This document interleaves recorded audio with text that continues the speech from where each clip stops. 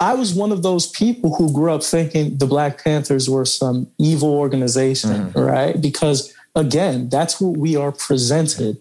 And it's not until you do your own research. My father was a Panther. Really? So, yeah, I didn't know that.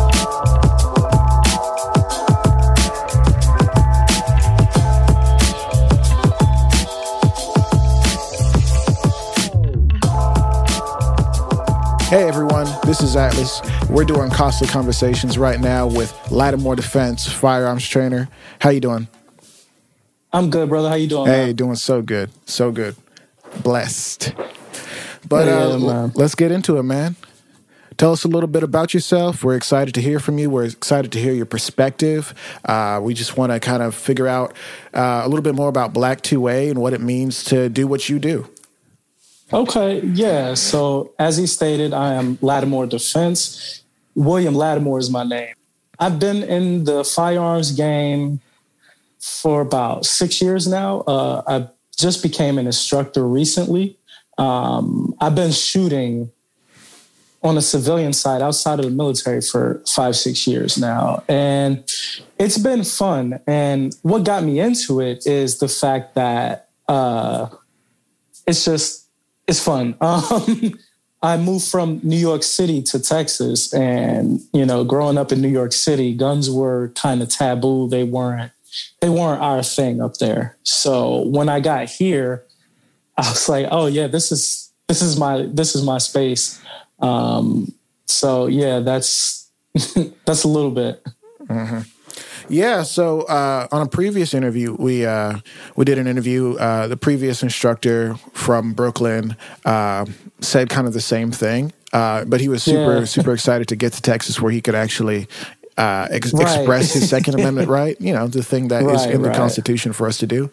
That being said, I know you mentioned you've been shooting on the civilian side. Prior service? Yes, Army, 7 years. 7 years. Okay, look at you. Yep. Right. Where'd you go? What'd you do? I have one deployment to Afghanistan. That was actually one of my last years in. I deployed to Afghanistan in 2014. So yeah, that was pretty fun. I know it's not the typical response. Oh, it's fun. It gave me a different perspective. It allowed me to appreciate life a little more and to not take things for granted. Because seeing a different side, it's like you can get this picture from the news and the media and stuff like that, but until you actually go over there and experience it, it's nothing. It's nothing like what you think it is, But again, it gave me a different perspective, and it really made me appreciate life a lot more. Well, so, yeah. On behalf of myself and everyone listening, I believe, thank you for your service. We appreciate what you did for this country. Man. You're welcome, Yes, man. sir. So I know you said you just recently got into the firearms game in regards to training, but you've been on the civilian side. Why did you become a trainer? Okay, that's a good question. So, like I said, when I moved out here, I didn't get into firearms immediately as I moved out here. It was a gradual process, and when I started going to the range, I was the only Black person for the most part at the range every time I went. And it can be kind of intimidating. So as time went on, I kept noticing that. And I'm like, man, I can't be the only Black person in the state of Texas that shoots guns. You know what I mean? I mean, it's a big state. Like, come on. It's a big state. And it was actually my mentor that got me into becoming an instructor. I had never really thought about it. Yeah. But my mentor, he asked me one day, hey, have you ever thought about being an instructor? And I'm like, off and on. But it was never something that was like, yeah, that's what I want to do. Right. And we would chop it up almost every day. And, once I started seeing more and more of our folks getting into firearms, especially within this past year, that's when I made the decision. I'm like, okay, a lot more Black people are getting into firearms. And if they're like me, they're going to want someone to teach them, someone that looks like them to teach them. You know, it's just it's a familiarity. The familiarity, yeah. So it's a comfort level too. Absolutely, it has a certain level of comfort, and some people would be like, "Well, you know, you should be comfortable with all people," and I don't personally disagree that we should be able to learn from anyone from all backgrounds and all cultures. But some people aren't at that level yet. And I think personally, that's something that I've had to come to understand. And I think a lot of other people maybe could take a note that, you know, going to the gun range even, it felt just a little weird not seeing people that look like you. Yeah, exactly. One question that I did have, I was going to save it for later, but I suppose I'll ask now. Okay. What would be the difference if one had to choose? Is there a difference between, you know, like a black firearms group and, you know, a non-black and just a standard, I guess technically just a white group? I mean, I don't want to make it a black or white thing. Do you feel like there's a difference? I don't feel like there's a difference, but I will say this. Let's say I find a group and I'm the only black person in a group, right? I have my upbringing, my experiences and things like that, that some folks may not be able to relate to. Right. You know what I mean? Absolutely. Whereas if there's a group of people that look like me, it's a representation matters. Yeah, it does. In my honest opinion, representation matters. I don't feel there's a difference, but I will say I think there's something to it, to having a group of folks that look like you. They don't necessarily have to think like you, but they look like you. It's a community aspect. It's a part of belonging to something that represents you. Yeah. If that makes sense. No, that makes perfect sense. And I'm thankful that we were able to kind of, I suppose, clear that up, because a lot of folks who may come back and watch this video would be like, oh, well, that's racist. How could you not want to be, you don't want to be around white people? Are you racist? And it's like, no, it's not even like that. You know, exactly. It's nothing like that. It's just the perspective of it, right? It's really just the perspective. And that's what we're doing here, is we're just trying to cook up a little bit of perspective, serve it out to the folks, let people know that, hey, there's people in the firearms industry that aren't your typical, you know, older white guy running a gun store. Right. I'm going to use the word hick. It's not. Yeah. It's not just like that. There's people from all backgrounds who appreciate their ability to defend themselves in the worst of situations. And to receive training like that. About. Yeah, and to receive training to be able to do that, that's important. Like I went to karate as a kid and taekwondo, but you know, that was important for me to feel like, okay, if I get in a situation, maybe I won't use all these moves, but at least I know how to throw a punch. Yeah. Right. And, you know, in firearms trainings, I do see a lot of instructors kind of like really pushing, like, you got to go to a lot of classes, you got to train every single day. And I do appreciate the idea of getting extremely proficient and getting to a point where you can confidently defend yourself. So we appreciate that. Thank you for doing that for the community. This is huge. Not a problem. It's my pleasure, man. It really is my pleasure. Yes, sir. And what some people may not know about you is that you actually run a gun club here in Texas, over in Dallas. We're a little ways away, but tell us a little bit about that, just a little bit. All right. So I am the founder and president of the Henry Johnson Gun Club in Dallas. With the goal of this gun club is training and education in the Black community, training and education on firearms in the Black community. And again, my reason for starting the gun club is the same for becoming a trainer. It's representation matters. I just want people to know that there's a space. When I say people, I want Black folks in Dallas and surrounding areas to know there's a safe space for them. There's a space for us in the 2A community as well. And that was my why as to why I started the club. And that's always going to be the mission of the club, is to train and educate our community on safe and responsible gun ownership. Excellent. I actually grew up in a place where really only gangsters and thugs had guns. Anytime I saw a gun, it was in kind of in a threatening manner. No one ever really felt safe around them. If you had one, mothers were crying, fathers were bowing their head in shame. But it's not like that. Tell me about maybe some of the myths, and feel free to take as much time as you want, some of the myths about black gun ownership, about black men with guns, black women with guns. But I feel like this will kind of lean towards the stereotype of black men with guns. Tell me some of these myths. Right. So like you touched on, you grew up in an area where it was like, oh my God, guns are bad. Mm. So, and for me, I did too.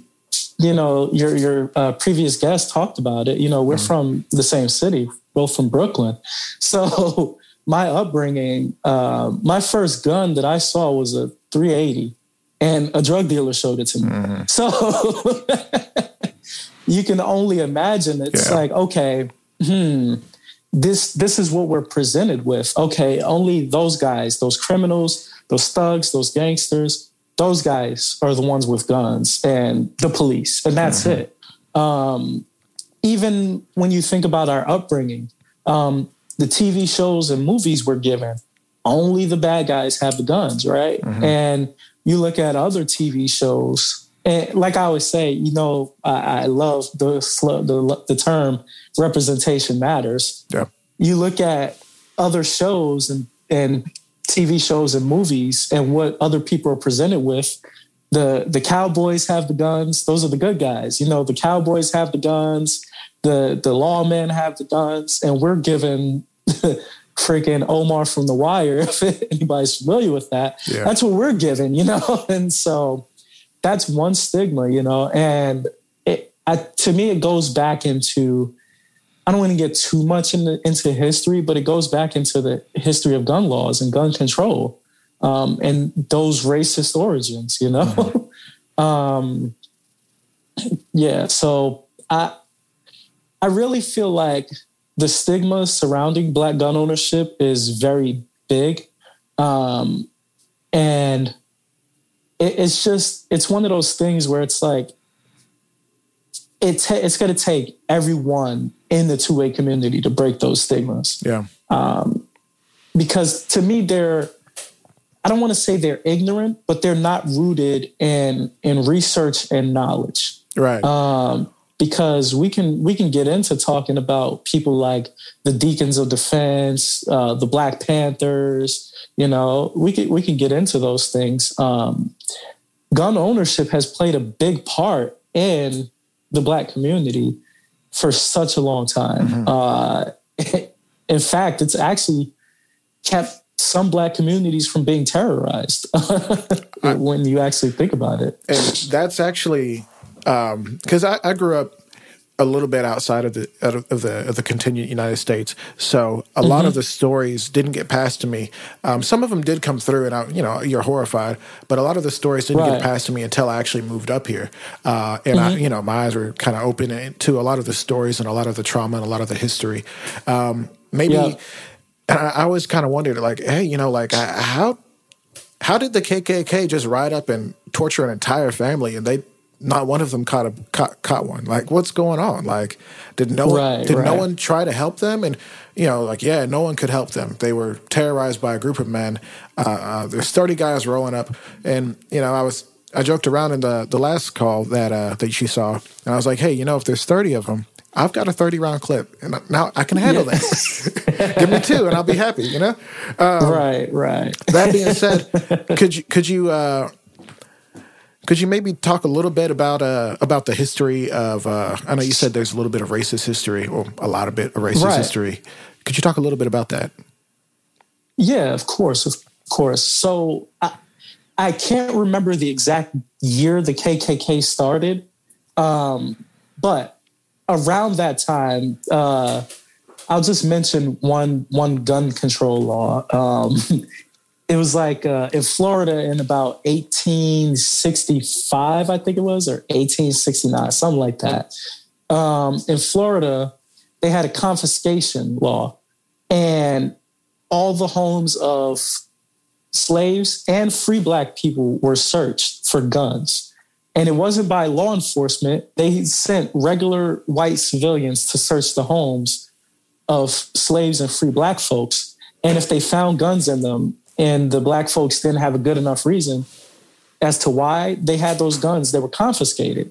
So right then and there, if you take away a means of somebody to defend themselves, you can terrorize them. Mm. An unarmed populace is subject to terrorism, right? That's right. So when you talk about the KKK, that's how they were able to do what they were able to do, because the government said, "Hey, you guys can't have guns," and boom, and nobody's gonna help them, especially if the government is already racist. If you're already treated as a low rate citizen, mm-hmm.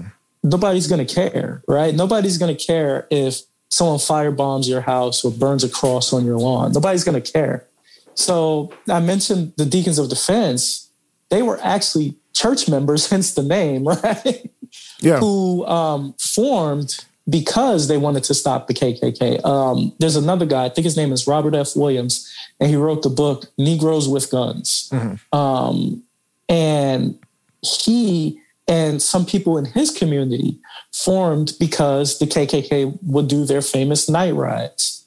And, you can terrorize someone until they defend themselves, you know, and that's really what happened. And, I'm a huge Black Panther buff.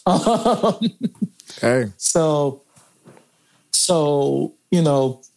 the Black Panthers, it was the same reason. They were started because they were tired of police brutality, the racist policing done in the communities. And what happened, they were labeled a terrorist organization, right? And my thing is, the Black Panthers were completely destroyed, but yet in 2021, they're still the KKK. Right. Even though people want to deny that fact, there is. The KKK is still alive and well in 2021. But yeah, I mean, I lived in a city where there was a well-known, or at least well enough known KKK member living down one of the streets, and it was like, yeah, that guy. I don't. And somebody might say, well, that's just a myth. They were just making that up. I don't think so. People don't joke around about stuff like that. Not that. Right. Like, that's not something you want to joke around about. Yeah. I mean, it is crazy. And that is a very interesting fact that, like, hey, the government said Black Panthers, bad.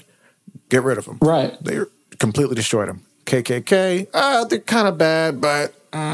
Right. It's a crazy double standard. And I know there's a lot more education, a lot more movies that have come out about, the CIA and the FBI and their efforts to destroy kind of, I guess, the movement to progress American society into a place where they did understand, like, hey, listen, Black people live here too. They have access to everything you have access to. They're not others. They're just like you. They just look a little different. They cook different just because they have a little bit different culture. What are you going to do about it? Right. And I know it's not that simple. I mean, the history of slavery, the history of civil rights is deep and it's dark, and its roots are deep. Like those nails have sunken in. And it's going to be a while before we can, I suppose, even think about saying, "Hey, it's over." It's as much as I want to believe, like, "Hey, we're kind of past it." There's still some people, and I'm not.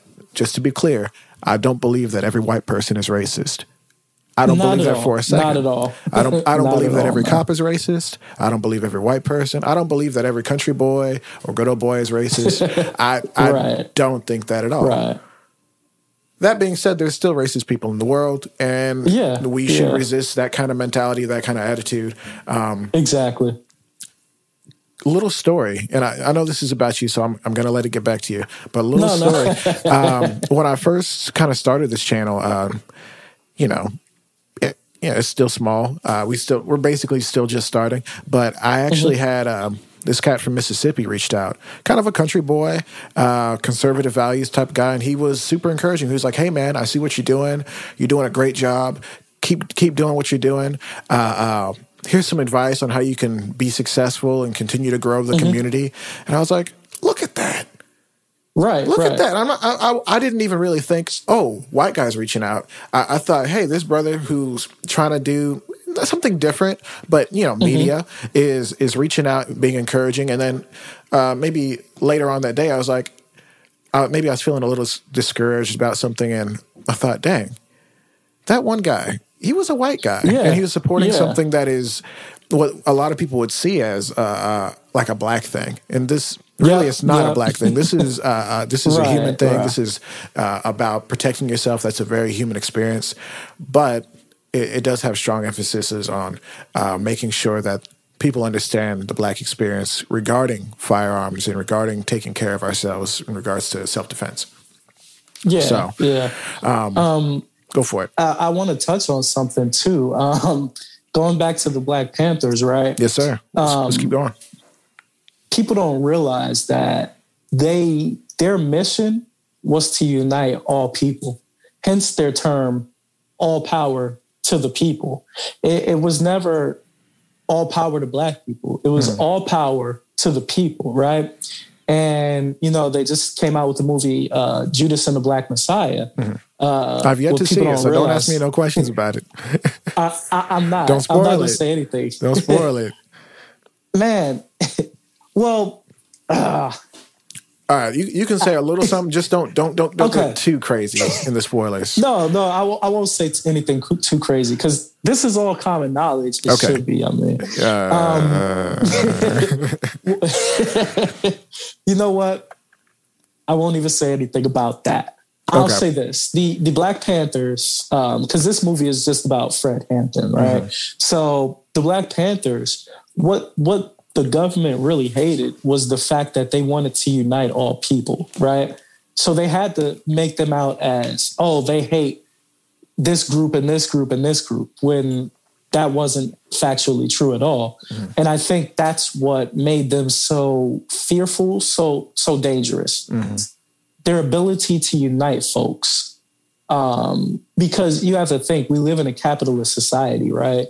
So when you have someone saying, hey, we're all in this together, like black people, white people, brown people, we're all in this together.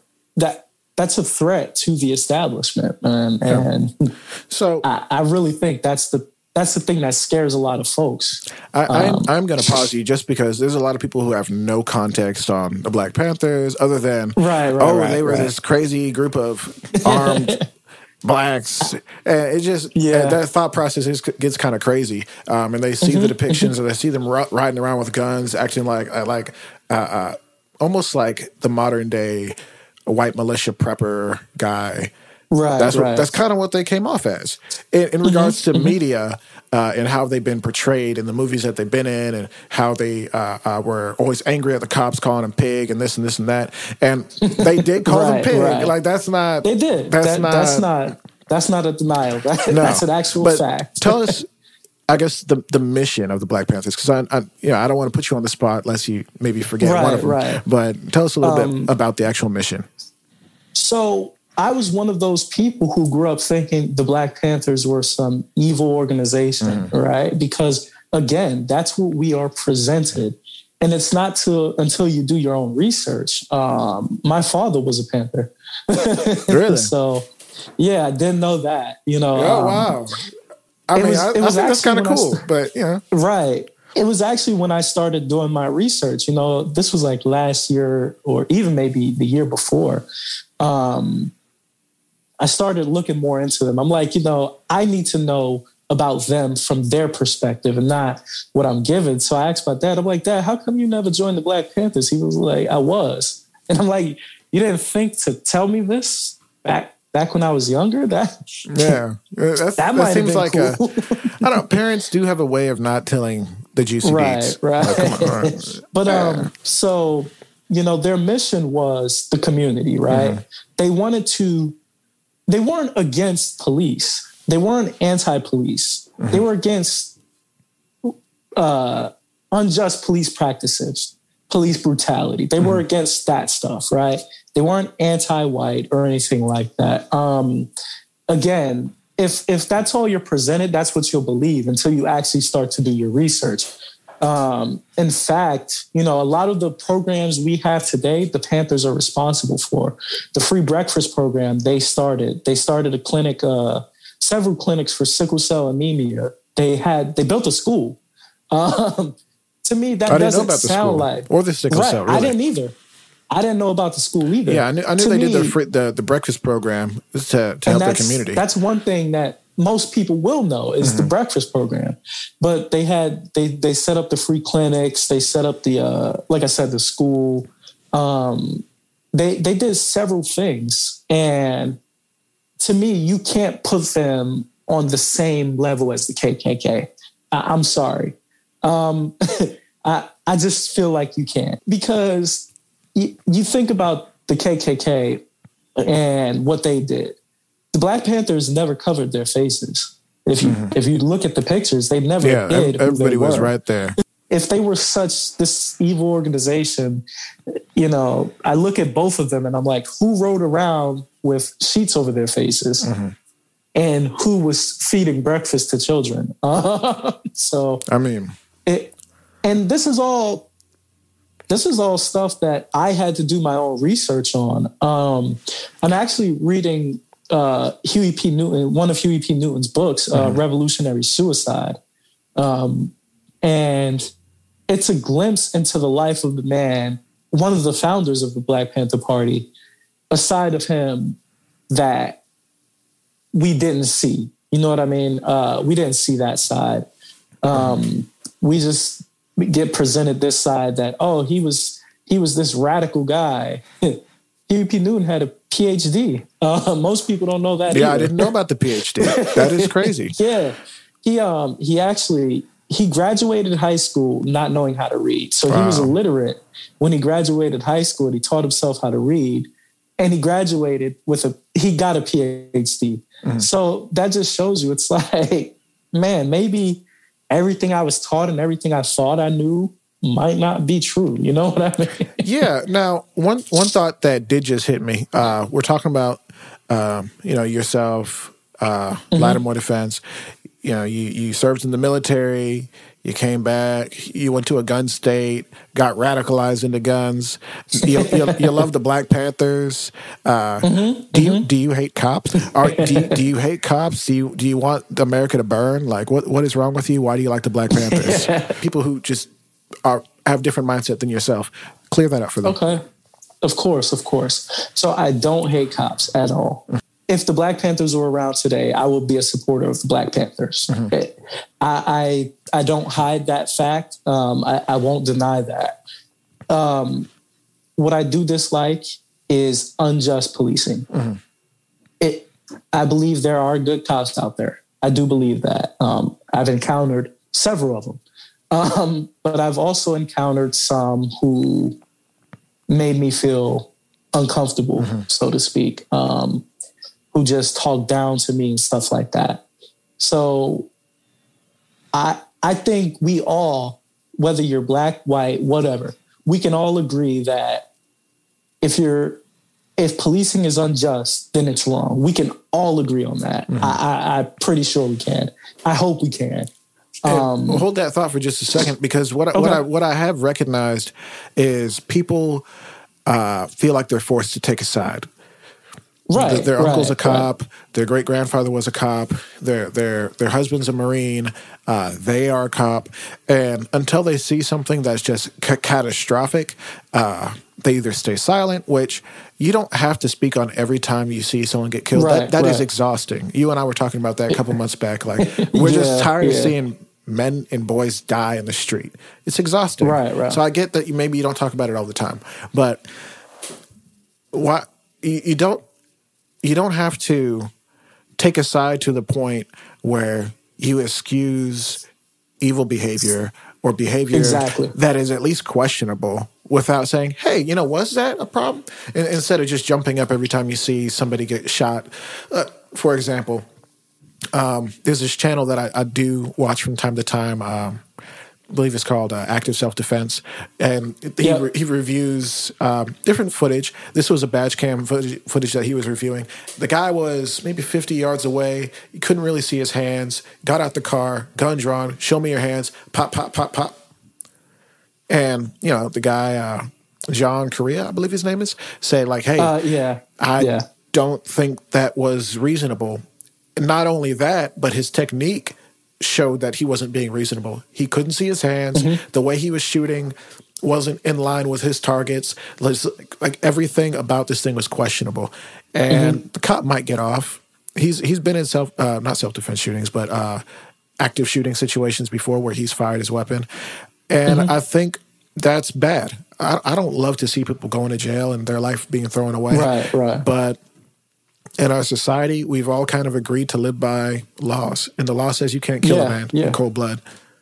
Right. The channel you're talking about is it's active self-protection. Oh, yes, active self-protection. Sorry. Defense is just ingrained. It's in there. It's in there. But yeah, I actually watch a lot of his videos too. Yeah, I mean, it's good stuff. I mean, it's obviously it's kind of some sad content, but it's informative. And the thing you just mentioned is he does a lot of videos, right? And in that particular instance, in that particular video, he wasn't hesitant to say, "Hey, that might have been wrong." Mm-hmm. Because he supports law enforcement. He's said it before, but he doesn't support it to the point where he just he has his blinders on. Right. Like let's switch gears. Right. Let's say you support a sports team, and your team has particular players, and those players are playing bad, but you support this team so much that you will ignore the bad play of the players because this is your team. It kind of goes into that same breath. It's just a different example. You excuse the bad play of players that can play better because you love this team so freaking much, right? But it's the same. It's the same aspect. It's like, okay, you can support law enforcement, but yet you can call out wrong. Like you can call out wrong. I support Black people to the fullest. That's my thing, but I won't hesitate to call out wrong. Just because we can't expect to just call out wrong when it's everybody else. Yeah. So no, please continue. And that goes for anybody. That goes for anybody, not just Black. But that goes for anybody, even if you support law enforcement. You can call out wrong. Well, let me ask you: have you faced any major challenges in trying to break into the firearms industry, and maybe even during COVID and snowstorms and the snowpocalypse? And have you faced any challenges in just trying to break into it, teach, or even early on with the club? We'll talk about the training aspects first. One of the challenges is people knowing that they need training. To me, that's a big challenge in being a firearms instructor is people knowing that they need the training. People will get their LTC, they'll take their little LTC qualification, and they'll feel like that's the only training they need. I mean, LTC is not that hard. And their gun will sit on the dresser. Yeah. Right. And don't get me wrong, I'm not trying to discount what anyone has done. Yeah. But you should be able to pass the LTC. It's a human-sized silhouette. Most people will pass it within the first 2 strings of fire. And that's great. Getting your LTC is great. But you need to continue training, right? And, we've talked about this before. It's just, how do you know how you're going to react in a situation if you don't train for that situation? Right. Let's say you buy a gun, or you buy a holster, and you don't know how to draw from your holster. You go to draw your gun and your whole holster comes with the gun. Right. What do you do? Right. You can't tell a bad guy, hold on a second. You can't pause life. I don't think some folks see the need for training. Mm-hmm. Some people think, okay, the value. Mm-hmm. I got my LTC, I'm good to go. I talk about my military experience. I took combatives level 1 and 2, so I'm certified in combatives level 1 and 2, which is like it's hand-to-hand combat mixed with little Brazilian jiu-jitsu, like Royce Gracie style. That stuff is good. But I'm not getting in the ring we'll talk about MMA. I'm not getting in the octagon with freaking, I love Conor McGregor, but any of those guys, really. I may get in the octagon with him now because he's a little older. I might not. Oh, wow. Wow. Will said he's rolling with, he's going to roll a little bit with Conor. Come on, Will. Come on, Notorious, man. But it's like, okay, let's say I took one boxing class and I get in the ring with freaking Roy Jones or Floyd Mayweather or something. Like, it's the same equivalent. You know, I always like to equate things to other things. Mm-hmm. Let's say I watch a YouTube video of someone teaching how to shoot a basketball. I can't step on the court with freaking LeBron and think I'm going to take him one-on-one. That's right. It's really the same thing. It's literally the same thing. Yeah, you did an LTC course. Okay, that's cool. What's next? Are you going to keep training? Because we always say, we're our own first responders. That's right. We are our own first responders. Nobody is coming to save us. And I'll touch on something that's a little sad. You and I both saw the video of what happened in Philadelphia was it last month or? It wasn't that long ago. Like a couple of weeks ago. Yeah. They got into an argument about snow and the guy went in, got his gun, came back, shot him, went back in, got his other gun, came back and shot him. And how, taking that video, I looked at it and I'm like, man, what can I learn from this? What can others learn from this? Mm-hmm. It's sometimes it's better to walk away. A lot of times it's better to walk away. But if it should come to you, are you prepared? Yeah. And to me, that's the thing that it all boils down to is preparation, being prepared. You never know the situation you're going to find yourself in.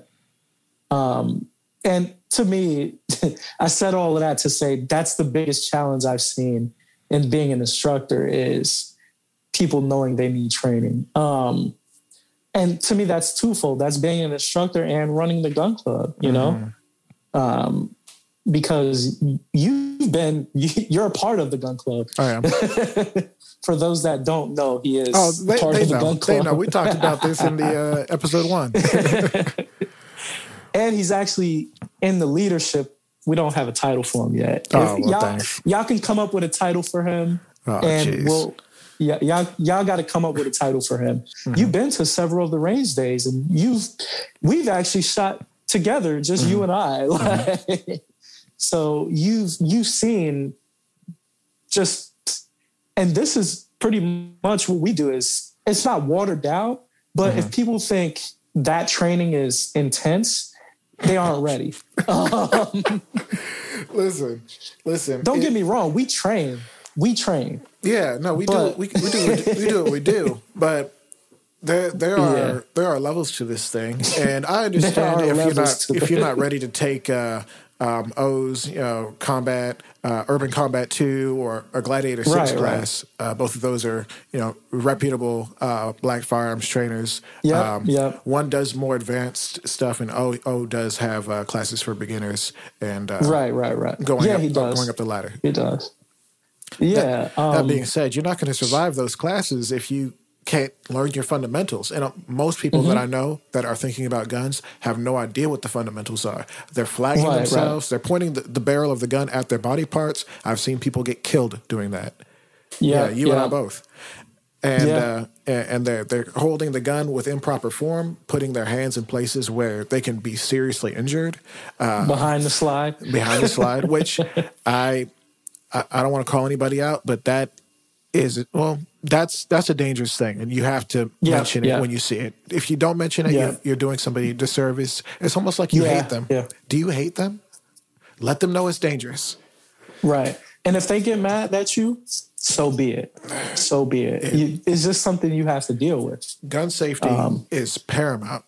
We cannot take shortcuts or have excuses. Right. And I'm going to do my best to never show any sort of improper handling of a gun. Not perfect technique, but for me, that those things are so important, because when people look at you and they think, oh, you know something about guns. I'm not some expert, but if you know something about guns, people will be like, oh, can you take me to a gun store? Can I come shoot with you?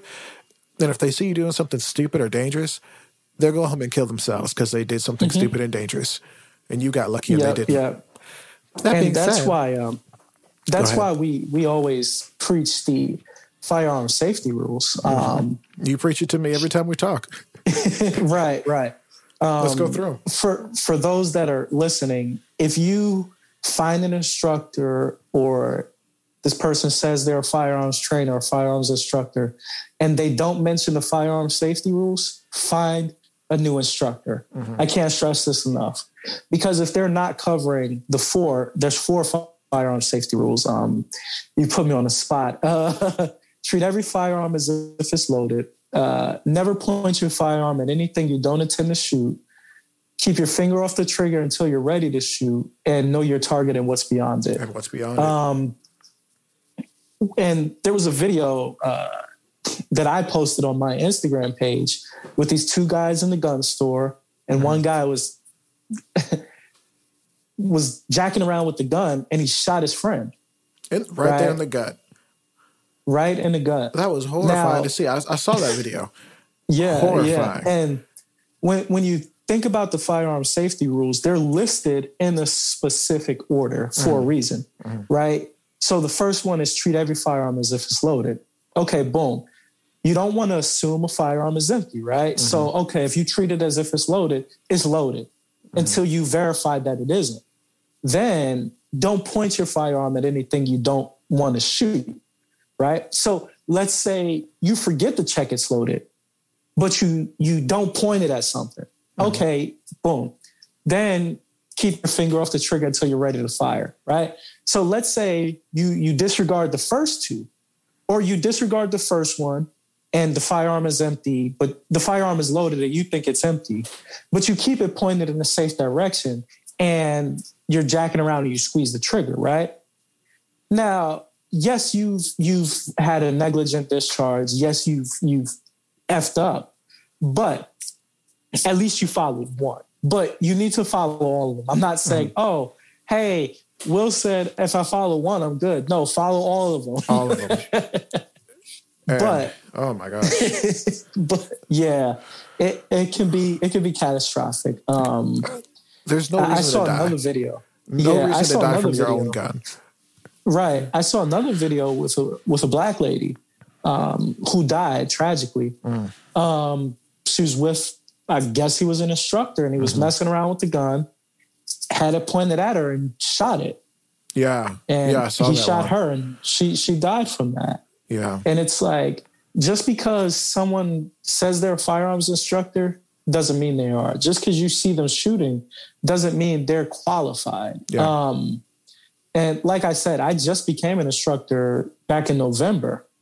And I'm not like a super high-speed expert, but at the same time, my philosophy is safety. I'm always going to stress those firearm safety rules. Like I said, that's the lifeblood of anything, of any firearms training, is the safety rules. As long as I'm sticking to that, then I don't care if I have one student or 100 students. Nothing changes. So yeah, that's that. One thing I did want to talk about, and I know we didn't talk about it pre-show, is a little bit of politics. Because people are going to say, oh, you like guns. it sounds like you're not quite a conservative. Right. Where, if you're comfortable, where do you kind of feel like you fall on the political spectrum? So for me, I don't fall to any one side. Mm-hmm. I'm neither Republican or Democrat. I want to say I'm independent, so I can go either way, right? Yeah. I can go either way. You can do whatever you want to do. Yeah, pretty much. I don't believe in a two-party system. I feel that system is outdated. Growing up, like a lot of Black folks, we tend to vote Democrat just because, right? Why is that? I have no clue. I have yet to figure that out. And I'm not saying, you're not allowed to vote Democrat or one way or another. I think what I think it is? I think, people always talk about the party flip in the 1950s and 60s. Yeah. So it's like the Democrats now are the party of the people or whatever, and the Republican. We won't get into all of that. Sure. Yeah. But as I've gotten older, I'm like, okay, do their views align with my views? That to me, that's the most important. I don't believe that we should be so one-sided. You know what I mean? Yeah. There is nuance to life. Yeah. Like if a Democrat came out and said they support the Second Amendment, best believe I'm voting for them. Most people don't know this, but there's a such thing as conservative Democrat and liberal Republicans. Right. Right. So it is a spectrum. It's not you're here or you're there. The spectrum. There's this long list. You could fall anywhere in between there. And it's okay to talk about it. It's okay to be honest. And I think in people's honesty, they're able to maybe pick up a more positive viewpoint if they had something that was maybe more negative or more hurtful. I did want to go back to one thing before we hit maybe our last 2 points and get out of here. Okay. I know we talked about the Philly shooting and how absolutely tragic that was. And we did discuss this in a previous video, but I wanted to get multiple perspectives because, on this show, we cook up perspective. We serve it to the people, see if they like it. If they don't like it, they still got some perspective. Right. That being said, what do you think about that? I mean, I know we said how terrible it was and we regret that it happened. But some people would say, you see, this is why we can't have guns. If nobody has guns, no one can do this. We just leave the police with guns and they can kind of clean up the mess. But, if by and large nobody has guns and even the bad guys have a hard time getting guns, then aren't we safer as a society? I mean... I don't agree with that philosophy. And I'm not going to turn into one of those guys. It's my right. No, that's not what I'm saying. It is my right. It is. It's my God-given right to be able to defend myself. First of all, to self-defense. I'm not saying that you have to have a gun to win every battle. No, to resist evil, but exactly. So the reason I don't agree with that philosophy is because if you ban guns, okay, you ban all the guns, boom. What criminal is going to say, okay, they banned the guns, so none for me? Like the very essence of a criminal is someone who doesn't obey laws. Mm-hmm. So the more laws you make, the more laws they break. Yeah. It's like, I wanted to avoid talking about this, but HR 127, I can't avoid it. Hey. I can't avoid it. Hey, let's talk about it. For those that don't know, HR 127 or Sabika Sheikh is it's the actual name of HR 127. Gotcha. And it's introduced by Sheila Jackson Lee of the 18th Congressional District out of Houston, right? Mm-hmm. So with talking about that, one of the things he's proposing is this $800 fee that you have to pay the attorney general for insurance and this, that, and the third. First off, if I pay $500-$600 for my gun, why do I have to pay $800? That's already $1,000 right there, right? We'll just call it $1,000. Then, without going too much in depth into this bill, if, let's say, you don't properly secure your firearm or you lend your firearm to someone and they kill themselves with your firearm, right? the text in the bill states that you can be in prison for what, 45 years, some crazy number like that, and you can be fined like no less than $150,000. Now, I don't know about you, but I ain't got 150,000. But yeah. Oh my gosh. I'm not trying to say I'm going off topic, but yeah. I don't agree with the whole, if we just ban guns, everything will be okay, because we have seen that people are inherently evil. Mm-hmm.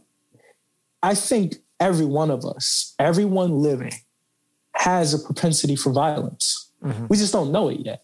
Like, we haven't been put in a situation where we've been forced to do such a thing, right? Mm-hmm. I believe anyone can commit an act of violence if they want to. Mm-hmm. Like, we see places where they have banned guns, and I don't want to get into the typical, oh, look at the knife crime over there. But it's true. It's true. You look at what happened, I think it was in England last year, where a guy went into a police station and killed 5 police officers with a knife. So he walked into a police station and killed 5 police officers with a knife. Was he John Wick? Right. And it's like, he was determined. Yeah. So a person determined and intent on doing harm and evil will do such a thing. Right? The Boston Marathon bombing. Right. We talked about that. Cooker.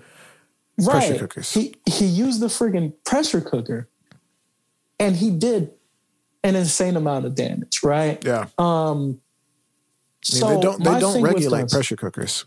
Right. My thing with this is, like I said earlier, I am my family's first responder. Mm-hmm. No one is coming to save us, right? Mm-hmm. The average response time for the police, if you live in a good area, is about 4 to 5 minutes.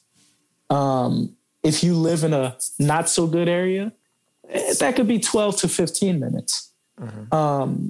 Again, nothing against the police, but they're there to investigate after the fact. And I'm not saying that's all they're there for, right? Yeah. But if you think about it, that's really what happens. If their response time is 4 minutes, if someone kicks in your door and the police response time is 4 minutes, imagine what a person intent on harm can do in 4 to 5 minutes. Mm-hmm. You know what I mean? I can't depend on someone else to protect my family. Yeah. That is my responsibility as a husband. That's my responsibility, right? Yeah. To protect my family. So I can't depend on someone else. And I don't feel people understand that concept. Mm-hmm. And yes, we when we see things happen, when we see people shoot up a church, when we see people shoot up a school, shoot up a movie theater, it breaks our hearts. It really does. I'll be the first 2A person. I'm not the first, but for all those listening, I'll be the first 2A person to say it breaks my heart. And those people are cowards and they're evil, and they don't. I don't want to wish death on anyone, but I mean, they don't have a place in our society. They don't deserve to be in our society, right?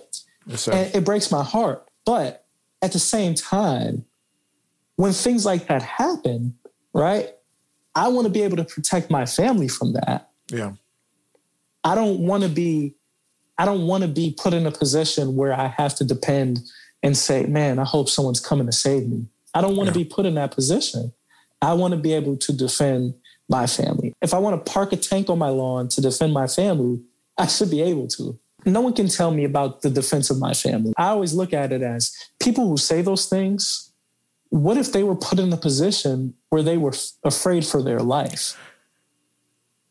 You know, we did talk about this on a previous show, but a lot of people, and this is not true, but a lot of people assume that Democrats and people, left of center are anti-gun by and Right, large. right. Through and through. Right. If you're Democrat, if you voted for Biden, you shouldn't have your gun rights. You shouldn't be able to buy bullets. And I'm using some Right, country voice right. because that's kind of the caricature that y'all Yeah. kind of Yeah. that you see, where the guy who likes guns is super country. It's a caricature. Don't Right. cancel me, please. Right, right. But please don't. it Please don't.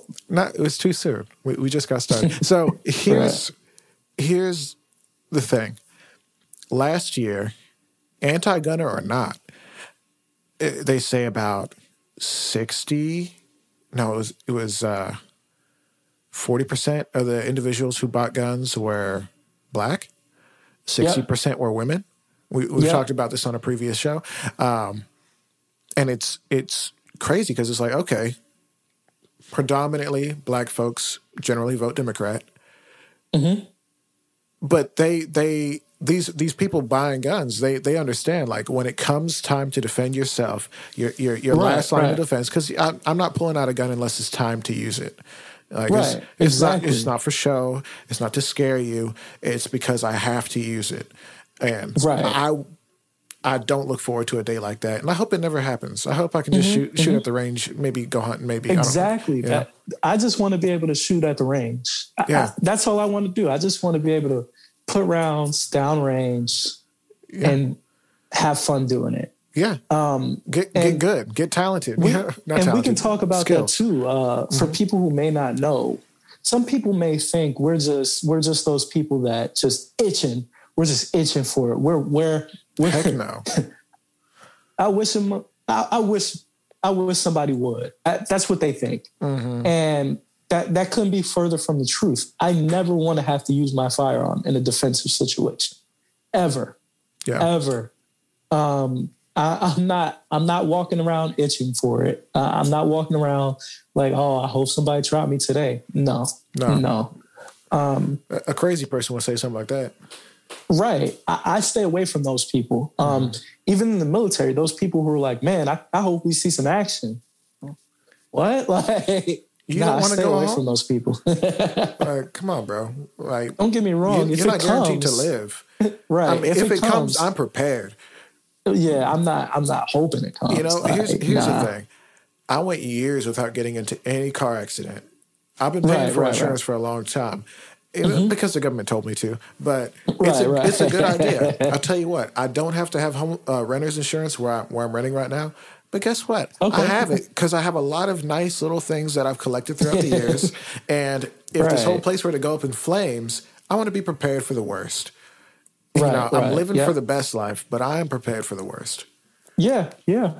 And just my little spiel. Right. But let's talk a little bit of mental health and guns. That's kind of a big issue these days. A lot of people are blaming a lot of these issues on mental health and, oh, this person was crazy, that's why he shot up the school. Do you feel like it that is a contributing factor to some of these issues? And do you feel like there should be mental health checks like in HR 127, which we by and large disagree with almost to the fullest, but considering the issues that we have had in the past, the recent past, and the excuse that a lot of pro-gun folks would say is like, oh, it's a mental health issue. It's not the guns, it's their mental health. Do you think that we should have these mental health checks on every member of your family? So do I feel mental health is a factor? Yes, I do. I do feel mental health is a factor. I feel mental health isn't addressed enough. On a large scale, I feel it isn't addressed enough. I think that's the default whenever a person commits a crime with a gun, right? I really think that's the default. And some of them have had a history of mental illness. I don't know how we would address that. Because one thing I know, some people who have mental health issues can seem perfectly freaking normal. And what do you do if someone passes a mental health check and then they still go out and do something heinous, like shooting up something, right? Yeah. Perhaps they can kind of intimidate their family and their friends into saying like, hey, don't say anything, or they don't show these people their issues until the day that they go off and they hurt people. You know, their wife gets fed up with it, they leave, and guess what? You can't leave. No one can have you if I can't have you, because that's something that people say, and then their whole block is destroyed. And like I said, I really do, because I think that the issue becomes that some folks just love to blame the gun, right? Without addressing the actual issues. I don't think people always say common sense gun control, common sense gun laws. I don't really think that they are common sense. I don't think they do enough to address the deeper issues. They just want to say, oh, it's the gun's fault, you know? I mean, AR-15 is a scary looking gun. It's all black. Right. Them black guns.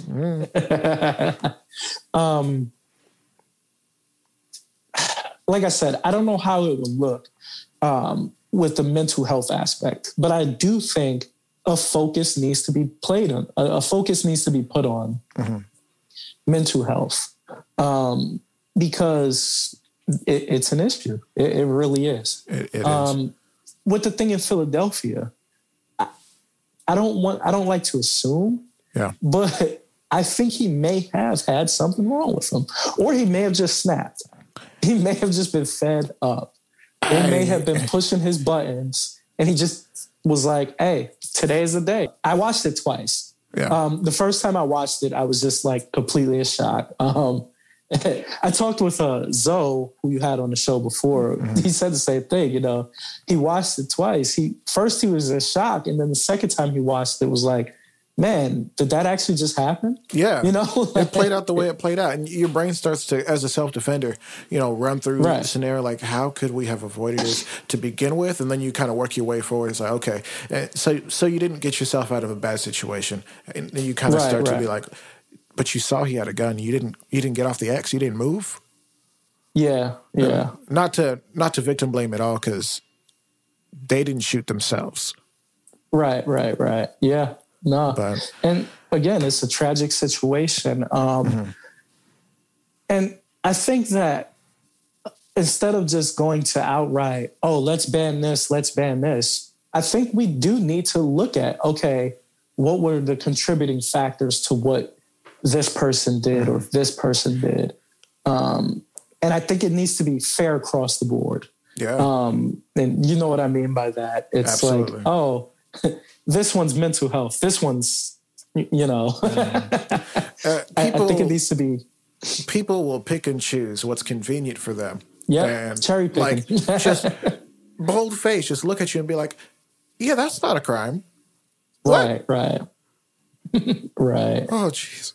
So, one thing that I thought about, and I'm no expert in mental health. I studied it a little bit, but I'm no PhD. I got to call somebody else for that. I feel like there's certain things we can do to really tackle mental health as a country. And we don't want to spend the money. We rather spend it on defense. Like, God bless the troops. But we spend a lot of money on missiles.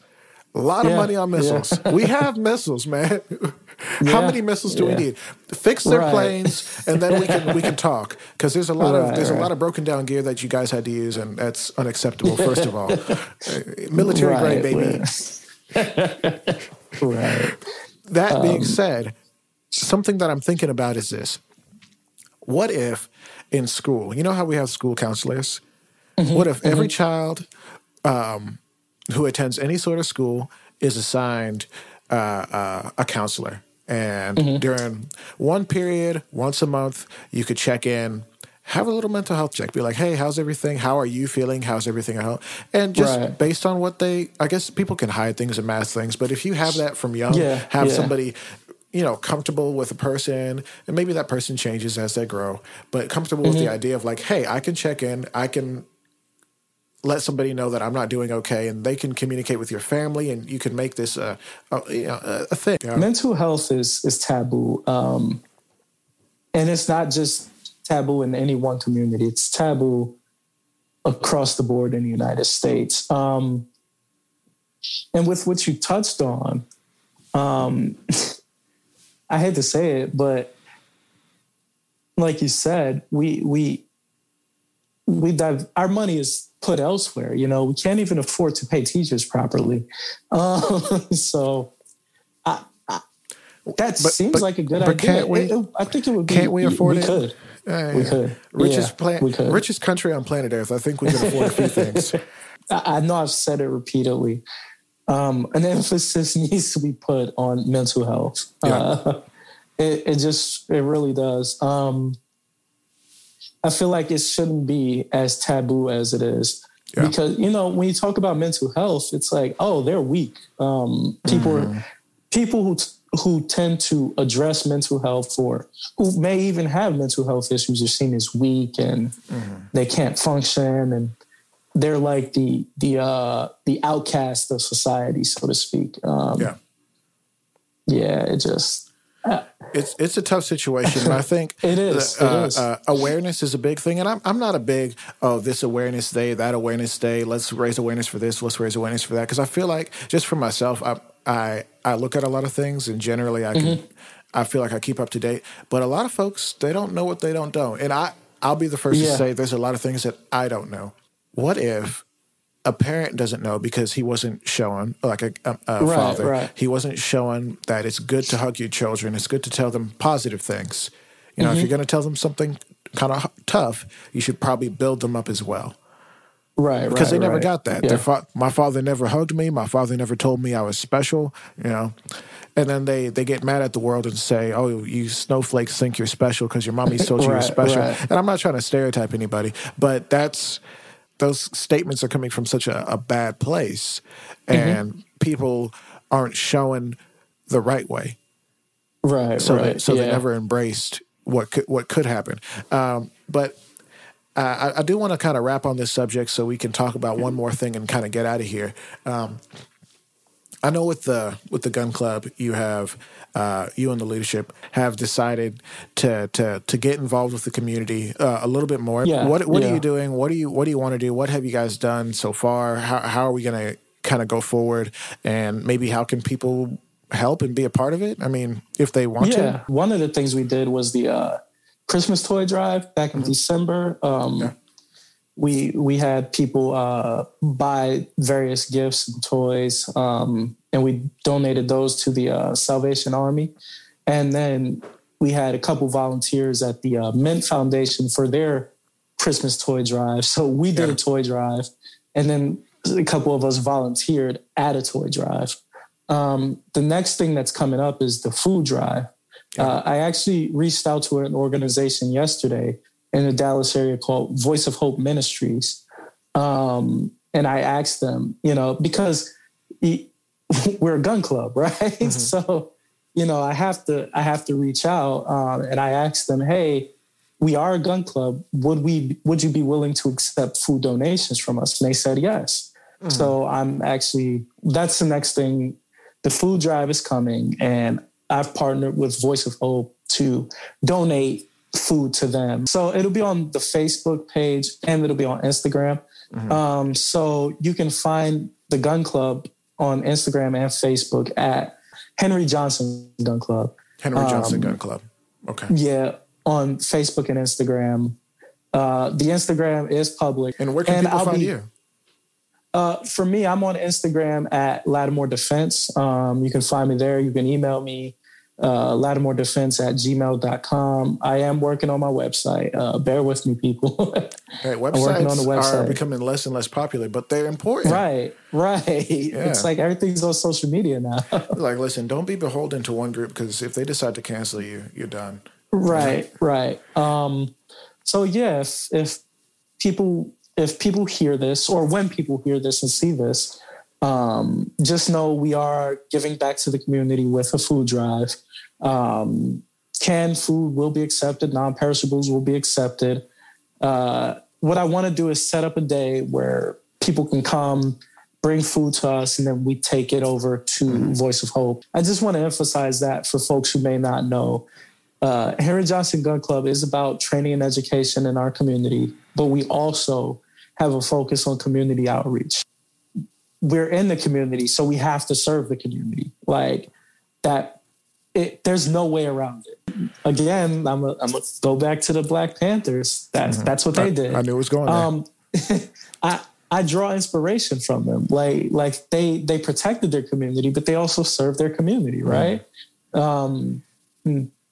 That's what I'm trying to do. I'm not trying to be the next Black Panther organization, the next Huey P. Newton or Fred Hampton or Bobby Seale.